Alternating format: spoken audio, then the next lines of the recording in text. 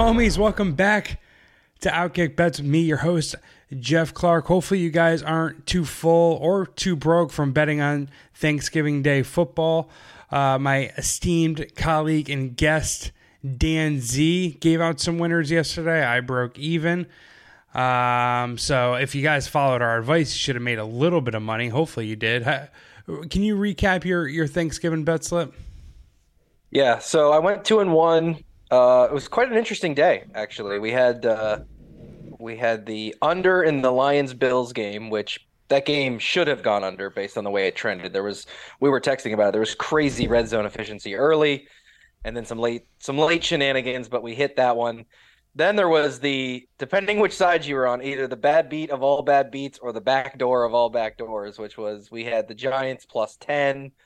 That game, it really should not have ended up being close because the Giants were up 6 at half, and there was like a weird stretch in the middle there where the Giants gave up a touchdown on 3rd and goal. But you're a Giants fan. That 3rd and goal from the 15 touchdown was just like how you single cover Dalton Schultz there. No help in the end. Like, how are you not playing zone defense with 6 defenders in the end zone? Like, anything short of the end zone doesn't help them. So that made no sense. Well, Wink Martindale, our defensive coordinator, likes to blitz, and we had several injured cornerbacks. So maybe, I don't remember exactly the defense we ran, but maybe it was like one of those things where we got to simulate pressure because if we give this guy his own look, he's going to pick us apart. But there's nowhere to go. I mean, I there's hear only so much zone to defend. I'm just trying to, I don't agree with it, especially how it looked, but I'm just giving you an argument or a case as to why it could have happened. Even if you send 5, you've got 6 defenders who should all essentially be guarding the 6 zones in the end zone. But fine, anyway. Hey, and then, you know of what? course, honestly, as a Giants fan, I don't feel strong with how we're trending right now. So yeah, I wouldn't either. Yeah. And then there was the play. The very next drive, the Giants go for it in their own territory on 4th and 1. They send 10 guys out on the field, which was almost enough. Like it should be getting more press. Like, you want to talk about bad coaching on the play of the game for your team, you send 10 players out on offense, still almost pick it up, which is the wild part, but 10 players on offense is inexcusable. And then of course the Cowboys score again. It looks like we're dead, and then the Giants score a touchdown with 8 seconds left after Brett Maher missed a field goal that almost certainly would have locked the spread up for us, because if the Giants there had gone down by 3 scores, you got to think they're just going to run the clock out. You're not going to score 3 times.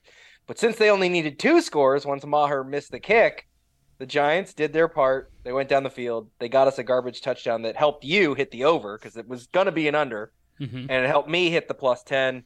And then I got absolutely trounced in the night game where I had the under, and that was basically dead 2 possessions in.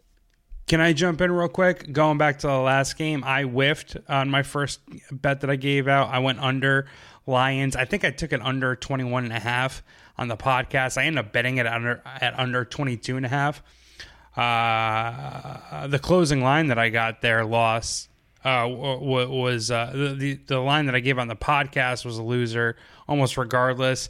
You can argue I got a little unlucky to lose the closing line of 22.5. The game was tied, I think, right? Was it? No. The issue was that the Lions were up 3. The Bills scored a touchdown, and the extra point would have made it a 4-point game where the field goal would have been useless for Detroit. So they would have had to score a touchdown. But, of course, the Bills missed the extra point. That makes it a 3-point game. The Lions had 22 points at that point. That made it 25-22. So the Lions then kicked the field goal to tie, where if they had been down by 4 like they should have been, they would have gone for it. Most likely get stopped, and they lose 25-22. I got to be honest, though. I disagree with your assessment where you were on the right side. I felt like I was on the wrong side, to be honest. Like the what's his face Badgley, the Lions kicker, missed a 29-yarder and one of the funniest jinxes ever. Josh Allen, now it's becoming a trend, but I still don't think it's something you can rely on through a red zone interception. So those are 10 points you would think, or at least 6 points missing there, and what you went under by 1.5 points. So I think you got a little lucky. I think we're both on the wrong side, and like I just lost. It sucked how it happened. It really pissed me off. But if I'm being honest, like now that I'm sober, it's Friday. I was the wrong side. it was a possessions thing though. Like I was saying, like Yeah, but the game. they both got so many first downs. They combined for 50 first downs. The defenses for neither team showed up, and Jared Goff played his ass off. He did. He played well. So, but I'm sorry. Finish your point. No, that's it. 2-1. We are. What did you miss in though? The Because you hit your first two. What's the one that you missed? the under in the night game. Ah. Like I said, that one was dead from Jump Street. I mean, both teams scored touchdowns in the first 6 minutes of the game, and I texted you like, it wasn't even reverse psychology. I was just like, yeah, this game's not going under. Yeah, the analysis was wrong. My analysis was wrong as well in that game, but I ended up hitting the Vikings -2.5. I really loved Dalvin Cook to go over 72.5 rushing yards in that game, and I really liked Mac Jones to put up a stinker. Neither one of those happened, but I backed Kirk Cousins in prime time. Buyer beware on that. He played his ass off as well. And the Vikings end up winning, I think 33-26, something like that. So I went 2-2. Dan went 2-1. I'm going to give out the rest of my circa million picks for week 12. I submitted a little early because I love the Vikings so much. It was my second best bet of the week. So I'm starting off 1-0. But before we handicap the slate, let me shout out a couple of sponsors of the podcast: DraftKings Sportsbook and PointsBet Sportsbook, both of which offer promotional bonuses. DraftKings offers 2 promotional bonuses, and PointsBet offers 2 risk-free bets of up to $2,000. All 3 of their promos are available at Outkick.com/bet. So visit Outkick.com/bet to get a promo code or a promo bonus, for DraftKings and PointsBet Sportsbooks. Also, we have awesome betting tools, including odds finders, player prop finders, and future finders. The most important thing in sports betting is finding the best price, and we help you do that. So check those tools out at the top of Outkick.com/betting, where you can read all of my stuff and some of Dan's stuff. Dan's been doing some awesome handicaps. He's been on fire in the NFL, so he is posting stuff weekly, damn near daily now. So check that out and use those sports betting tools at Outkick.com/betting. Also, final promo from me. I got to shout out the new sponsor of this podcast, Prize Picks. All first-time users of Prize Picks can use promo code OutKick1 and receive a 100% deposit match of up to $100. If you deposit $100, Prize Picks will match it with $100 in promo bonus. Entries on Prize Picks can be made in seconds. They offer safe and fast and safe withdrawals. Sign up today. Use our promo code OutKick1. I'm actually up 9 units on the Prize Picks promo posts that I've given out, or that I've done this month, Dan. I'm not a player props guy usually, and I'm not a daily fantasy sports guy. Prize Picks blends both of them, so check out my Prize Picks Prize Picks post, that I published earlier today. I like Terry McLaurin over 16.5 rushing yards. I like Aaron Jones McLaurin's over 16.5 receiving yards. I like over Aaron Jones 57.5 rushing yards, and under Josh Jacobs 83.5 rushing yards. Check that out, and check out Prize Picks. I should have just stuck with my Prize Picks pick yesterday, when we were talking about the Thanksgiving games, because I told you I thought, people were overrating this idea that Belichick was going to just do everything he can to stop Justin Jefferson, which is fine, but Justin Jefferson's still Justin Jefferson. And I said that his receiving prop was absolutely in play, and the dude just went for $1.39 and a tutter. So should have just bet that instead of the stupid under. Dude, I really liked your analysis on that, and it kind of made me rethink my Dalvin Cook stuff, just because I think Bill Belichick really respects and likes Dalvin Cook, and I think there's a chance, kind of like you're saying, he might take Dalvin Cook out and be like, you know what, Kirk Cousins, you hit Justin Jefferson, who's going to be guarded by our best cover corner, and we'll see. We'll see if that can win. And honestly, they tried to take Jefferson away. Like, he had 3 catches that were just insane. It's like, it doesn't matter. You can't defend that. It's indefensible. And Cousins made some good throws. Like, he knows. Like, you can say what you want about Kirk Cousins. He's not the best guy. But, like, he gives he's had 2,000-yard receivers on the same team, 5 times in his career. Because when he identifies that he's got a dude, he just gives that dude the ball. Like, give him a chance. Give JJ a chance to go make a play. That was a Sunday or an NBC game, and so they had Jason Garrett and Tony Dungy filling in for Chris Collinsworth, which kind of sucks. But Jason Garrett made a good point, and he's like, Kirk Cousins is ripping it tonight. And he was. He was confidently stepping up and throwing some good balls. Jason Garrett gives... Here's the problem with Jason Garrett. Really good analysis. Horrible delivery. He sounds like the biggest... Like, he's got this just, like, boring... That's his life in a nutshell. Like, he just has no person... Like, the analysis is solid. The dude's been a coach for a long time. He knows the game clearly, and like you said, like he said a lot of things where I was like, "Oh, that's a good point." But it just like, literally, I'm gonna got a punchable face. I didn't know who it was at first. I was like, "Oh, who's calling?" I said to I'm not even joking. This is a direct quote from me. Like after Garrett said the first thing he said, I was like, "Who the hell's this dork calling Sunday Night Football?" No, but that's pretty much his profile in a nutshell. Like he was an awesome locker room guy, backup quarterback. Like his players loved him. He sucks at coaching. Like I don't know. No one can really explain it. Just some people have it and some people don't. I guess what I think everyone hates about Jason Garrett is he's kind of failed up, right? He's not a very good broadcaster, and he's on NBC, and he wasn't a very good coach, and he held a Dallas Cowboys job for I don't know how long. People were clamoring for that guy to be fired for years. Let's see. I'll tell you right now. I'm right on his thing. He was the head coach from 2011 to 2019. 8 years. Yeah. Yeah, and that was... Jerry Jones, like, kind of shed his reputation of being someone who, like, will fire coaches or is, like, a quick trigger. He loved Jason Garrett. I mean, Jason Garrett played for him for 6 years. He was the offensive coordinator and an assistant head coach before he was the head coach. So, like, he was on that staff for 12 years. So I think that was just sort of a relationship thing. Yeah, and also like I think Jerry Jones's first thing when he bought the Dallas Cowboys was firing Tom Landry. So like he had that reputation.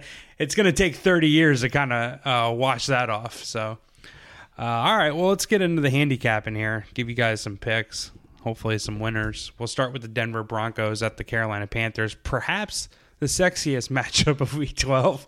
Did you find 2 bets in this game, you psychopath? I did, and I actually, so for Outkick, I do the watchability rankings where I basically put every game into tiers onto how much or not much I want to watch them, and this is the bottom of the game of the slate. You'd even put it in the article. I have a tier called, if this game even shows up on my TV, I'm punting it off my back deck. And that's literally where this game is going. You should call it the World Cup game. Oh, come on. Was that late? Or come on bad? Come on good? Come on what? No, let's not start the World Cup stuff. Dude, I'm so jealous of where you are publicly right now and being an anti-soccer guy. Because I hate soccer. I've been killing it for years. It's so funny, too, because I actually like the World Cup. I'm enjoying the hell out of it. Like, I post one article about the T-shirt that the U.S. coach was wearing. They put it on FoxNews.com. Like 2 million people read it. I'm getting like crushed on Twitter, but I've got people like reaching out to me who I haven't heard from in years that are like, "Dude, you work for Fox? I didn't even know that. I saw your article." I'm like, "Oh, thanks, appreciate it." Did you get death threats? No one cares. It's a shirt. Damn it! Most people that are coming much more jealous. Damn it! Most people that are coming at me are like, well, here's the thing. Soccer fans, you have to remember, U.S. soccer fans fancy themselves as intellectuals. So this is not the death threat crowd. This is the like, I'm gonna make a snarky comment to show you that I'm smarter than you crowd. Yeah. So I've been getting a lot of that, like a lot of snarky sass of like, I'm sorry that this shirt bothered you so much. Perhaps you should spend your time doing other things, or I don't know. It's like a weird group of people. A lot of professors. I've noticed that. Like I've clicked on a few of my hate messages, and I click on them, and it's like they're a professor, and I'm like, oh, okay, that makes so much sense. Of course, you fancy yourself a soccer fan. Several of my best friends in the world love soccer, and I just troll them openly all the time about it. I'm certainly going to do it to strangers on Twitter, and I would love hate messages. I need to be stronger about this. I guess I mean, The World Cup is cool. Like, I'm not gonna watch eh, Premier League soccer. Like, you know no, what I mean? no. It's not for me. I mean, this is, teams are playing for their country, which is cool. It happens once every 4 years, which is cool. And honestly, someone asked me like, "Why are you watching soccer?" I'm like, dude, it's on at 8 a.m. That's fair. What the hell else am I gonna watch at 8? I got sports that I can watch and bet on at 8, 11, and 2. That's perfect. Yeah. And today we're recording Friday is the big England versus America match, which is something I'm going to watch, of course, because if we win, it would be the funniest shit ever. It would be hilarious. I hope you do God's work on Twitter if we win today, Dan. I hope you do. He better have a better shirt on. Dude, All right, let's get into this. All right. I have so much more soccer to bash. All right, yeah. No. Broncos, Panthers. What do you got? I got here? shit to do today. All right. I have 2 bets in this game, believe it or not. I'm taking Denver -1. There's like this weird Sam Darnold bump, like, oh, the Panthers are going to their 3rd quarterback. Maybe they'll be a little bit better. And people remember fondly that Darnold had a good start to last season, which is true. In the first 3 games, the Panthers went 3-0. Darnold threw for almost 900 yards, threw only 1 pick. His passer rating was almost 100. But that was all with Christian McCaffrey. And McCaffrey got hurt and missed the next 5 games. The Panthers went 1-4. Darnold completed 56% of his passes for, again, 900 yards, about the same amount he had in the first 3 games, threw 7 interceptions and had a passer rating of 62. So this idea that Darnold's going to come in and be like a savior it's borderline insane, actually. And remember that Carolina tried to trade Darnold after he got beaten out by Baker Mayfield, and literally no other team in the league even wanted him. Now he's facing the Denver defense, which is 2nd in the NFL in EPA per play.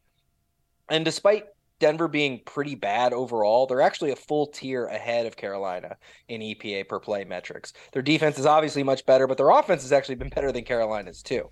Carolina has a bottom 4 offense with the Colts, Rams, and Texans. And their defense is actually slightly above average, which is why the total for this game sits at 36. By the way, this will be just the 6th game with a total of 36 or lower since the start of the 2018 season.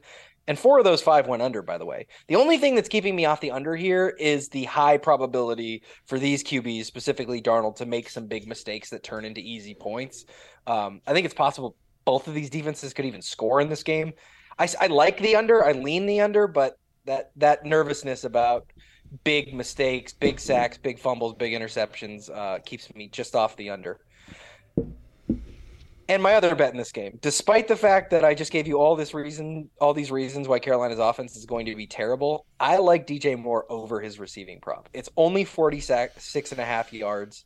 I think it's really deflated by the fact that Moore has been terrible this year, but that's mostly because of Baker Mayfield, who nearly ruined Odell Beckham's career by not throwing him the football.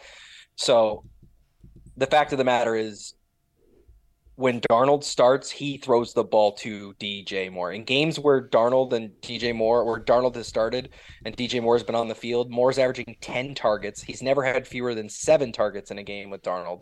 He averages 6 catches and 71 yards. There have been 12 games where these two have played together. Moore has gone over 46.5 yards in 9 of the 12. It's possible that Denver tries to stop DJ Moore because he's really the only player that Carolina has at this point. But I think Denver's going to win the game, as I mentioned. So I think Carolina is going to have to throw at some point. 46.5 yards is not a lot of yards for a guy who is really, really good. And like I said, Darnold looks for him.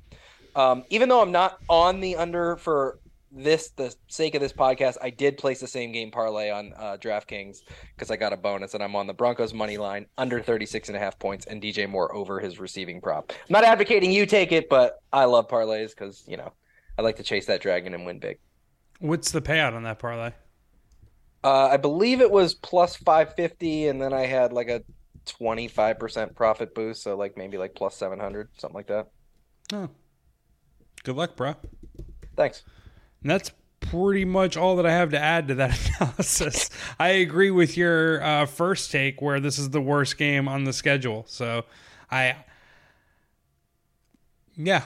think you handled that well. Good job.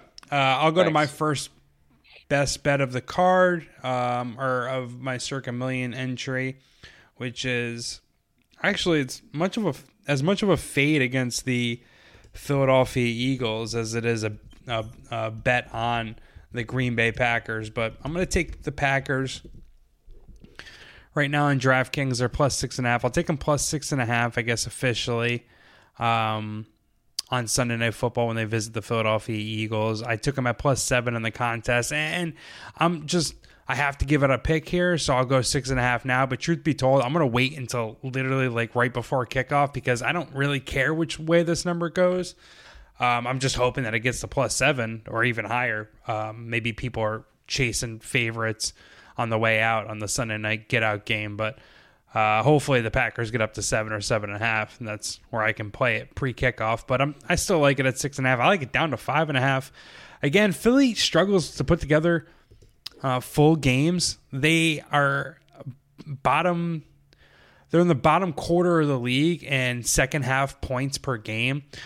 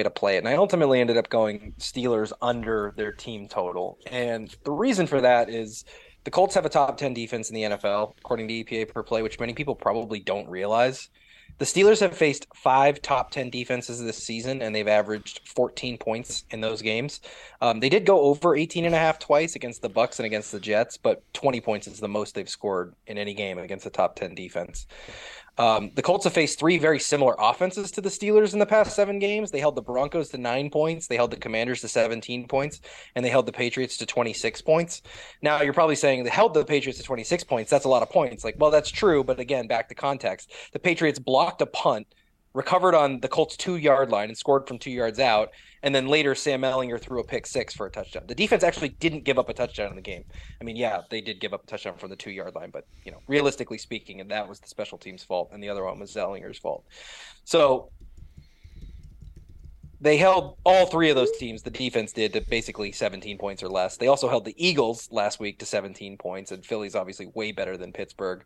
Um, Losing Shaq Leonard for the season hurts, but he's only played 3 games this season, and the defense has played well without him, especially against the Eagles last week.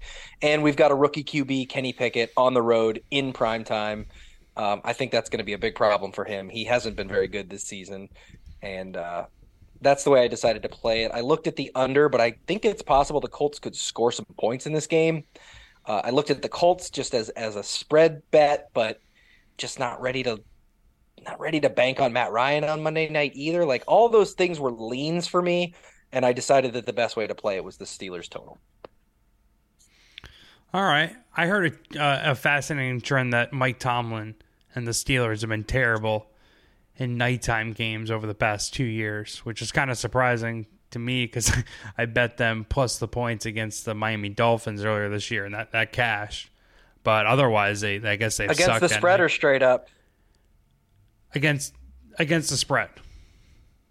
Is the answer to either question. I took the points with the Steelers at the Miami Dolphins, and they're terrible against the spread. I think, what's interesting to me, and I actually have never thought about this before, but there's always, the Kirk Cousins in prime time, this guy in prime time. Like, look how much worse he is in prime time. We make a big deal out of that, but you do realize that, like, most prime time games, you're playing a good team, because otherwise it wouldn't be a prime time game. So I think that gets overlooked a lot of times when we have these discussions of, like, look how bad he is in prime time. Like, well, yeah, I mean, the Chiefs get to play in prime time a lot. The Bengals get to play in primetime a lot. The 49ers play in primetime a lot. It's the same difference. Like, if you're saying Kirk Cousins is bad in primetime or he's bad against good teams, I mean, Well, you're going to be worse against better competition. That's just the way it works. Sure. I guess for the Kirk Cousins perspective, from his perspective, he's just fallen flat in his face epically a few times, and maybe that skews everyone's thinking. I don't know. Kirk Cousins is on my good side right now. I don't have anything bad to say about him. So, as much as it's fun to shit on him, where were we? Well, I think coaching's really hurt Kirk Cousins throughout his career, and I think I said this year. That I said this was I've been a Kirk Cousins fan for a long time, and I said this was a very, very important year for Kirk Cousins because he finally has a coach who's going to embrace some modern coaching tactics, which they have, and he's going to open up the offense, which they have. And they've let Kirk throw the ball, like last night, for example.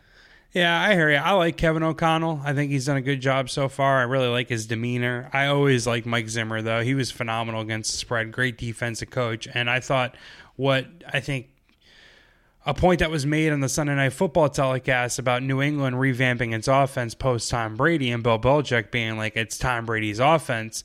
That, to me, applies to every quarterback making $30 million plus a year and a franchise quarterback. Like, Kirk Cousins spent, 4 years in Mike Zimmer's offense? It's no longer Mike Zimmer's offense. It's your offense, dude. And for whatever reason, what Kevin O'Connell is doing this year is working, and he's a better fit than Mike Zimmer and is doing a much better job. I can't argue that, but I do hold some of the Mike Zimmer struggles down the stretch there against Kirk Cousins. So that's where we disagree. But again, this dude's on my good side right now, so I'm not trying to even be mean. I don't know how we got to Kirk Cousins, but I'm on the Steelers under 18.5. I'm not sure how we got there. I guess the primetime thing is just like, I hear what you're saying, but like, you've seen a lot more better games at a Matt Ryan in primetime than Kenny Pickett. So, you could say that, right? I think this Colts defense is pretty sick. And, if Pickett's going to have a bad game, it's going to be against them. So I like your underlook. I would play the Colts laying the points instead of that, but I don't hate what you're going with, and I don't even have a play in the game, so we can move on. My third best bet of the circuit contest is I'm going to lay 4.5. The Commanders hosting the Atlanta Falcons right now in DraftKings. It's -4, so there's a better number out there.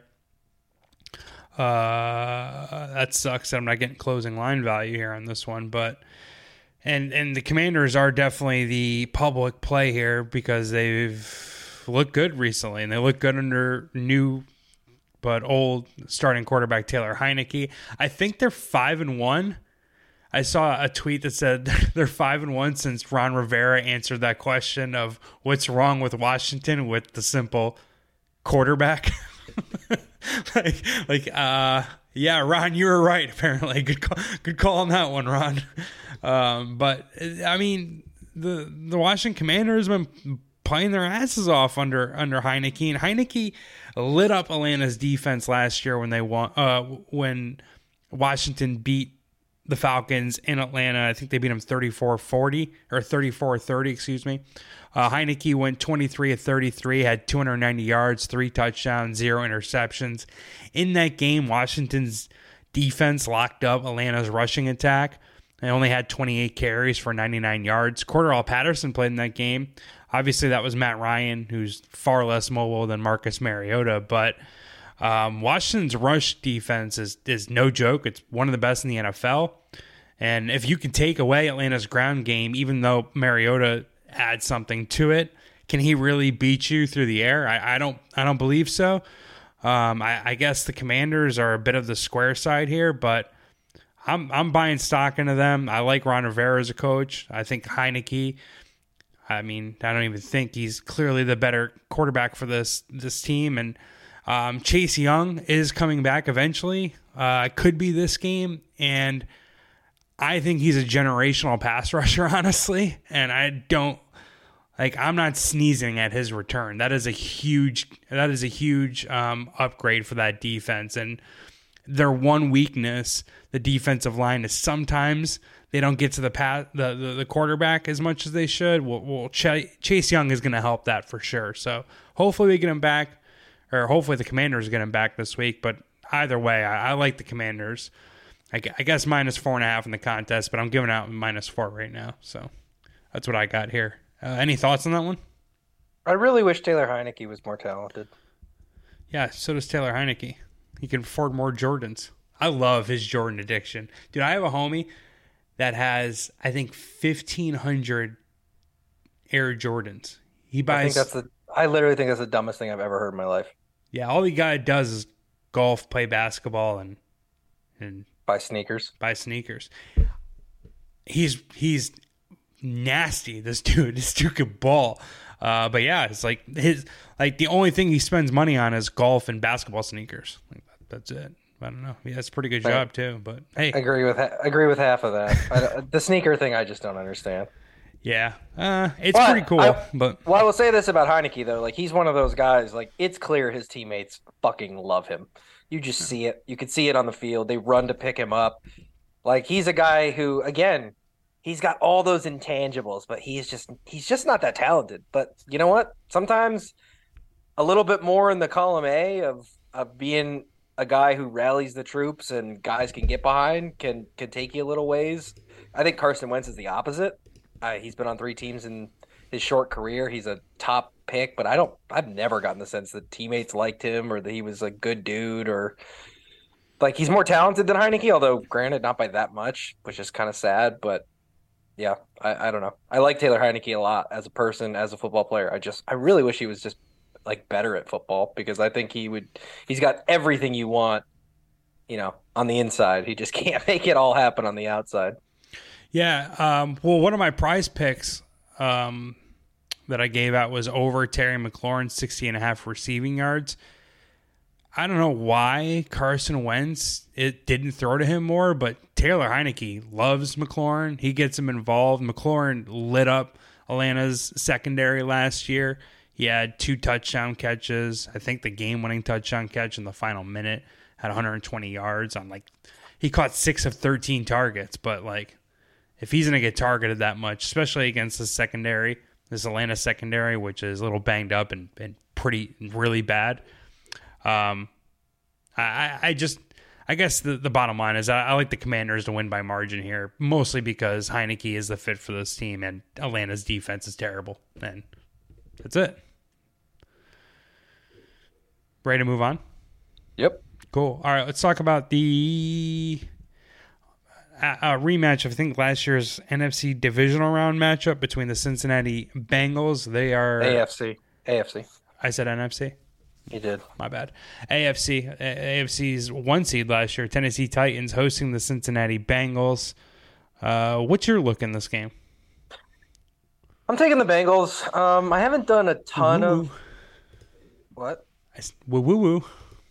I don't know what that is. I don't know. I was just trying to hype up your pick there.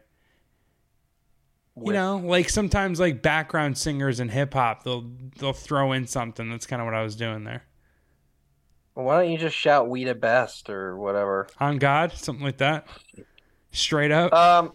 I don't have a ton of analysis here, mostly because we were taping at 12:30 and I ran out of time. But it's really simple. That's candid actually. Of you.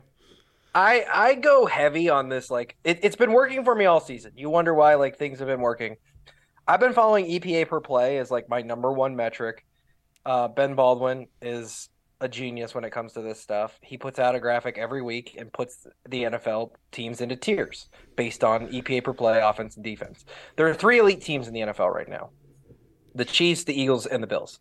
The Bengals are just on the cusp of that. They're like at where the tier line breaks. They are like just on the other side of the Bills. And so they're basically one notch away from being an elite team. The Titans, on the other hand, are just a notch away from being in the group with the Commanders, Jets, Cardinals, Saints, Packers, Raiders, like just that giant group of mediocre teams. They are like right on the edge. So these teams are pretty far separated. Like the Bengals are quite a bit better than the Titans. Their defenses are fairly similar, but the Bengals average almost an entire tenth of a point per play more than the Titans do. And I'm getting this line under a field goal on the road at Tennessee. Doesn't bother me at all. The Bengals have already shown they can win in Tennessee with the playoffs, with advancing in the playoffs on the line. Ja'Marr Chase should be back this week, which is just a huge boost to Cincinnati. I had Cincinnati before this season as returning to the AFC Championship game. I still think they will. I don't know if this line is just deflated because Tennessee has a good record, but they're just not as good a team as Cincinnati, and you're getting it under a field goal. So it's pretty simple, but that's pretty much it. I do EPA tiers for my own handicapping as well. I just don't publicly put them out. I also don't have like as good of like artwork and as graphics as Ben Baldwin, but I just sent you my little sheet. I actually have Cincinnati. I more or less just copy and paste from runningbacksdon'tmatter.com, but Cincinnati is 4th in EPA per play differential and 2nd in success rate differential. And I think they haven't put together enough like crazy performances. And they also laid that egg on Monday Night Football, which still has me scarred. But I think it also has like the betting market and like the public little confused. But to your point, I'm kind of talking around it at this point. But like Cincinnati is a top 5 team in the NFL, in my opinion. Like I'm with you there. And Tennessee is 14th in EPA differential. They are 10th in success rate differential. Very good team who is benefited by elite coaching. And I'm it's a pretty much square analysis, but I'm doing a teaser here with this and my next Circa Millions pick, which is the Jets. The Jets got up to -6, but I'm going to tease the Titans up to +8.5. It's +2.5 on DraftKings. Because Cincinnati's offense, I don't know if they're going to get Ja'Marr Chase back. Joe Mixon's in concussion protocol, and those are 2 of Joe Burrow's biggest weapons. And Tennessee's defense is... Joe Mixon stinks. I think it helps them that Joe Mixon's out. Pirine was awesome last week. Joe Mixon is one of the most inefficient running backs in the NFL. In fact, all of his numbers come from volume because the Bengals continue to use him, even though he actually... There's enough of a data point to show that Joe Mixon stinks. That's fine. Whatever. I don't think Cincinnati is going to have success running the ball against Tennessee's defense. Maybe Joe Burrow. Maybe they'll throw it every play, like I finally have been screaming about. Yeah, throw it every play. You think that's good? Because they sacked him 9 times last year, and they won. who won the game. Yeah, because the Cincinnati's defense. And I think Cincinnati's defense is awesome, and they could probably show up this game. But, like, if you're going to lay 8.5 on the road in an obvious revenge spot, which is what I'm teasing it up to, against a defense which is probably top 5 in the NFL with a coach that's probably top 10. I mean, he's almost definitely top 10 in the NFL. Like, I'm okay losing. Like, if Cincinnati wins by 9 or more points, I'm okay losing that bet, to be honest. Like, I think it's a plus EV advantage teaser. Would you lay, like, would you give me, so the teaser leg would be minus 280. I've already heard a sports betting podcast do this. If I bet you 140 to win 50 on that teaser leg, would you take that bet? Yeah. I'm not going to do it, but okay. Just wondering. I knew it. Wait, so you would take that bet? We would digitally shake hands on that. This is a you know what? No, I just backed up already, so that's why you're saying absolutely so confidently. This is a sucker play for you. Sucker play. You're tripping. All right, whatever. I do think Cincinnati is the sharp side, at least according to the betting splits. Let me confirm that though. I'm on Visa and looking at DraftKings betting splits, and yes, the Bengals are getting more money, but the Titans are getting more tickets. So Titans are the square side. Public dog. Yeah, Bengals. We know how public dogs do. Not good. Public dogs get slaughtered. No, that's a good point. I just. And I did say it was square. It's bottom. It's as simple as I don't think they can win by 8.5 in Tennessee. Again, revenge spot with Mike Vrabel. And, like, okay, Joe Mixon's not very good. Jamar Chase is, right? You're not concerned about that? He'll be fine. Okay. So I am going to tease the Titans up to 8.5, and I'm going to add that into my next pick here, which is the New York Jets. Now, again, the contest lines lock when Circa releases them, which was Wednesday morning because of the Thanksgiving games.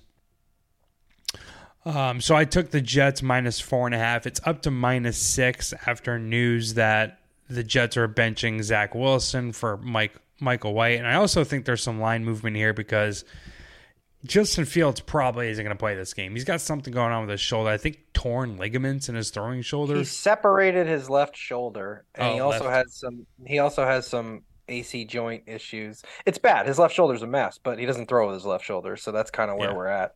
Fair enough. He shouldn't play in this game, but he might.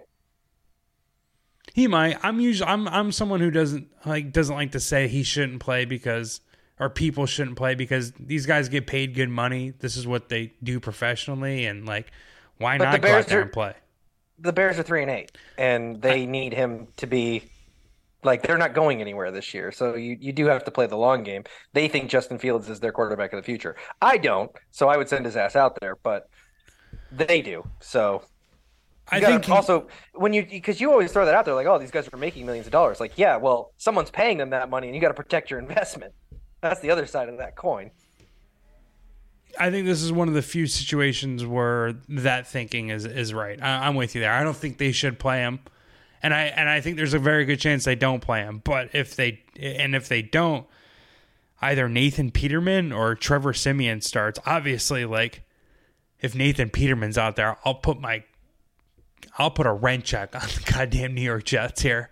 It'll be Siemian, but yeah, the Jets defense is actually really, really good. Really good.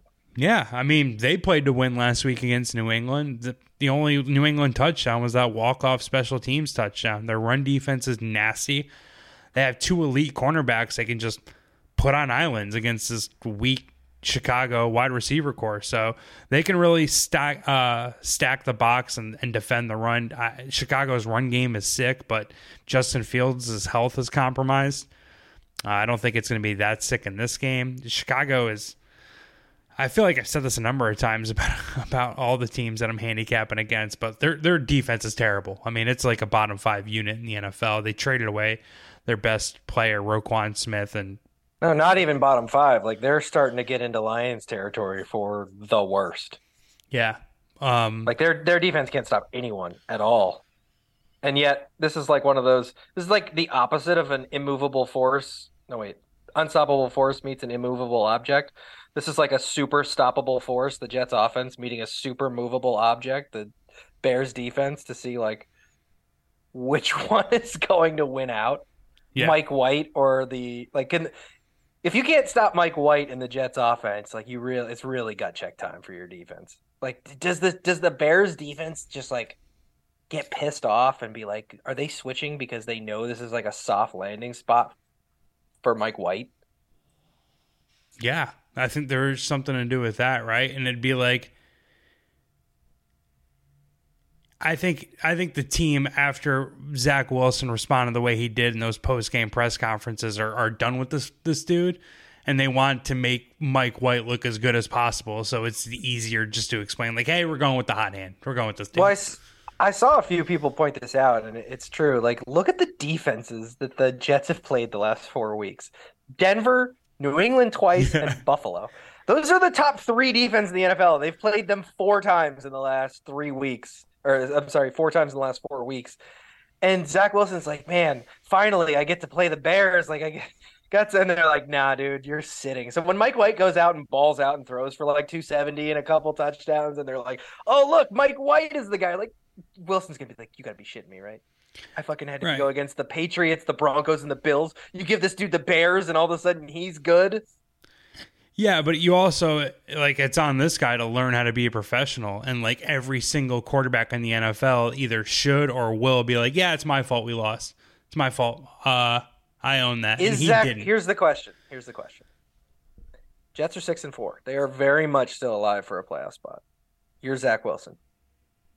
You want the team to lose this weekend? I don't even know how to answer that. If you're Zach... yeah, probably, right? I mean, you do, right? Everyone has that feeling. You're kind of rooting for the team to lose. I mean, best case scenario is your team wins because your defense gets like 2 pick sixes and Mike White throws like 4 picks, but the defense stops them. Like that's the ultimate scenario. But since that's really unlikely to happen, the ultimate scenario is like if the Bears go into halftime up 10-0 and Mike White's done nothing. They're like, you know what? Our bad, Zach Wilson. Let's see what's up. And he comes back and he pulls. You're right. That is the best case scenario. And he comes back and like pulls out a win. And like Pittsburgh's defense actually been pretty good this year. They've progressed after last year's stinker.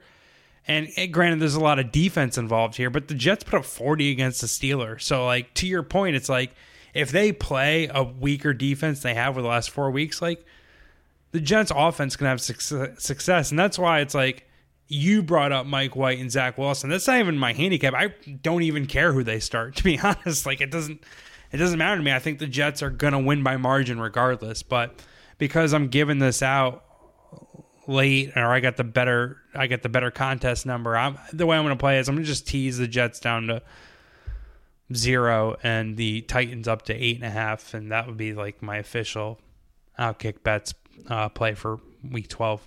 Concerning the Jets. It's just so hard to make a play on this game because you don't know with Justin Fields. Like I can't comfortably. I looked at this game too because I felt the same way you did. My initial thought was I like the Jets here, but there's just too much uncertainty. I kind of like the under. It's so low, but it's like I don't know. What would you play this game if you knew Justin Fields was going to play? What do you think the line should be?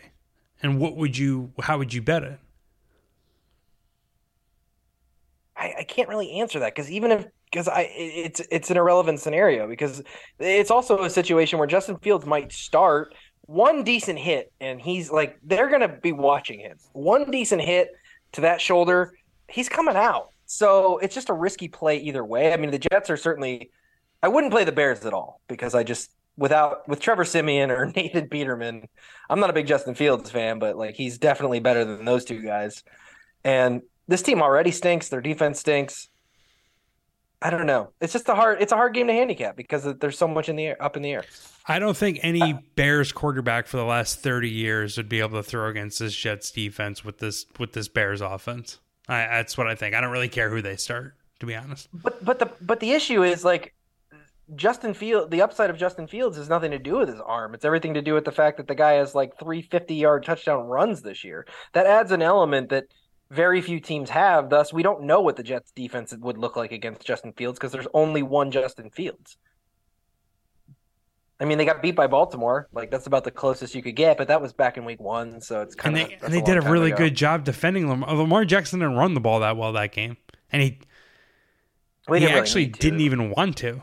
Well, yeah, they went with like a muted offensive game plan, and it was just like, hey, we'll go drive for drive with Joe Flacco and see what happens. Yeah, I mean they dominated that game. They never trailed, so it's hard to know what it would be like in a dogfight where Fields was fully functional.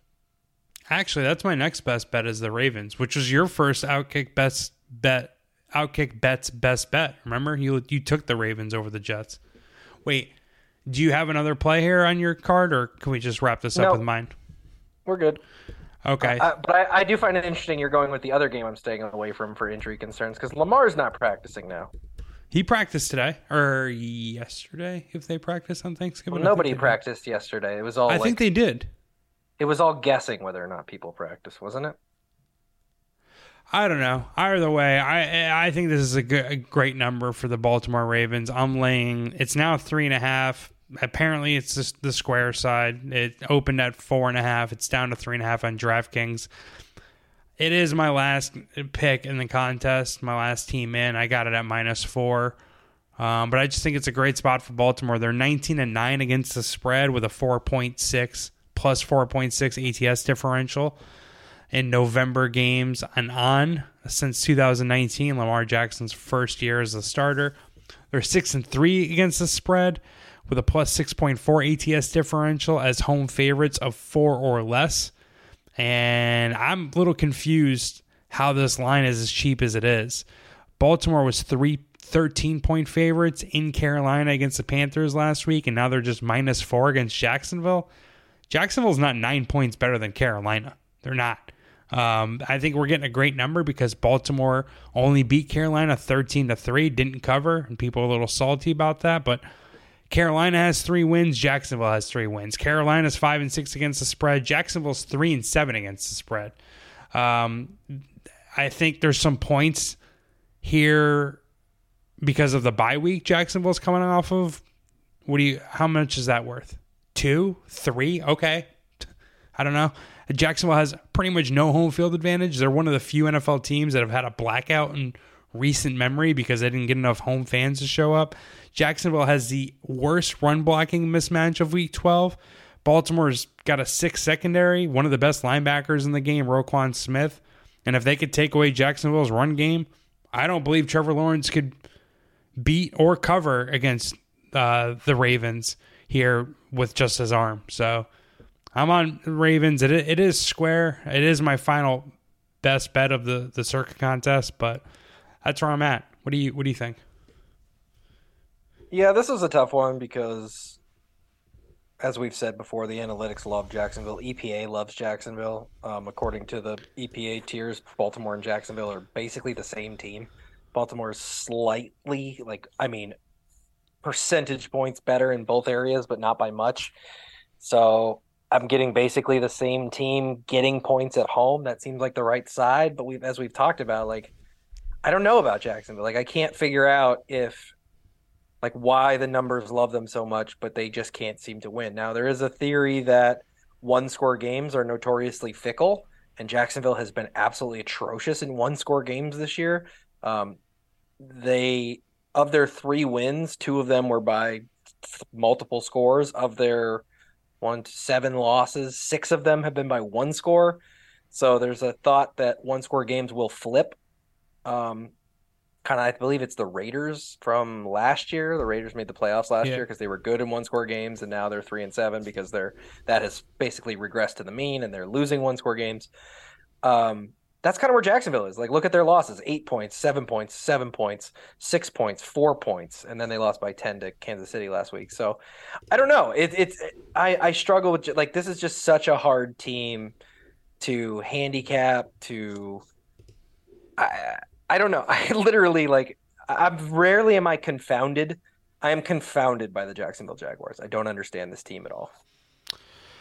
Right. I do think Baltimore's record is actually better than their like underlining stats and their EPA. I think I'm buying stock in their defense. Love John Harbaugh. I guess Lamar Jackson's whatever stomach bug or injuries, whatever he's got going on, that's concerning. That is. He gets sick a lot. Yeah. It's an odd thing. Like you don't see it that often, but Lamar Jackson misses a lot of practices being sick. My hunch is that he has a basketball player diet. Like people like Derrick Rose, Lamar Odom, like they eat like an absurd amount of gummy bears. I think he might be like kind of on that wavelength. I know that's ridiculous, but like, no, I'm with you. I like it. Derrick Rose, I think he missed an entire game in college because he ate too many gummy bears. It sounds stupid, but that's the theory that I have. But yeah, Baltimore, they beat the Jets by double digits week 1, as you remember. They were up by 3 touchdowns against the Dolphins week 2, won by double digits against the Patriots, kind of a fluky double digit win, but still they were up double digits against the Bills. Like they've been up by 10 plus points in a lot of these games. So I do think they're kind of leaving some meat on the bone. But it being a square pick, according to the market, is one of the reasons why it's my last one in. And, you know, again, I do have my own little EPA success rate sheet. And, yeah, it confirms what you're saying. Like, Jacksonville and Baltimore are pretty much the same team when you look at the underlying metrics. I just think, like, Baltimore's edge on special teams, coach, and quarterback puts it over the edge here. So that's where I'm at. Fade or follow me, whatever. I don't hate it. Because I just don't know what to do with Jacksonville, and I don't know what to do with this Lamar Jackson news either. So how do you feel about that point? I thought this was sharp. How do you feel about that point where it's like Baltimore's minus 13 last week in Carolina, another minus 4 in Jacksonville? Like, you really think there's 9 points of separation between the Panthers and the Jaguars? Well, it's interesting because we've been talking all season about how these Jags lines have seemed off, right? Like they're playing better teams and the lines are weird. We've profited off of it. We have. And this is the first time where I've looked at it and went like, well, EPA says they're about the same, which means this should be basically a pick 'em. Maybe you get, but like giving Baltimore a 4-point edge on the road, like you said, it's a low home field advantage, but they're giving Baltimore a 6-point edge approximately, even though the metrics kind of argue that these teams are the same. So it's the first time that Vegas has kind of gone against those numbers that we've been profiting off of. And I don't know, did that create value on Jacksonville? I don't know. I mean, not even tapping out. I guess we'll see. I locked my bet in, and I'm more or less just willing to kind of lose if it's wrong. I don't know. I feel you gotta be willing to lose if you gotta be willing to lose if it's wrong. Yeah, like that's my thing is I understand why the line is cheap, right? And I understand why the Jaguars are the sharp side. But me and you have talked about this in recent weeks, like you just said, where it's just like Jacksonville is a fake sharp. Like they've been sharp a lot, and they're 3-7 against the spread. Right, so. Right, and it's as simple as, well, they cover when they win, and they don't when they lose. It's that easy. And I mean, given Baltimore's track record, and they lose a lot of games by a touchdown, and you're laying less than a touchdown. Yeah. So, yeah, good stuff. This is a pretty short podcast for us, but I'm pretty happy with all of our picks. Actually, in Jacksonville's 7 losses, if the spread was 4 in all of Jacksonville's losses, they'd be 0-6-1 against the spread. Right. What's the one that they would have lost by chopped? 4 to Denver. Right. I was on the wrong side of that one. That was a tea and crumpets game. God damn it, that pissed me off. Jacksonville's favorite in that game, actually. And remember Trevor Lawrence do not bet Jacksonville when they're a favorite. I have learned that. Remember, we were kind of sweating that one together. I think you were just more following along with me, but remember that was the London game, right? Yeah, Trevor Lawrence kind of threw them out of that game in the second half. I really like Baltimore's defense. The Roquan Smith, he's not graded well on PFF right now, but that's because he played for a shitty Chicago defense. I think he's going to be awesome, and especially how they're going to use him and all the talent they have on all the 3 levels in Baltimore's defense. That's like, I'm kind of like Baltimore is my team down the stretch here, like in the sense that I think, like, I'm going to take them anytime they're getting points. If they're getting points in a playoff game, I'm going to take them plus the points, honestly. All right. Well, So just to, I just want to put a button on this because I think I looked it up because I think it's funny. I said, like, don't, and not that it even applies this week, but I said, like, oh, don't take Jacksonville as a favorite. And I kind of like jokingly said that. I didn't have the numbers in front of me. Jacksonville's lost 7 in a row against the spread and straight up, in which they were favored. Obviously, they lost straight up if they also lost against the spread. And 12 of their last 14. 2-12 they are when they're favored. Right. That's wild.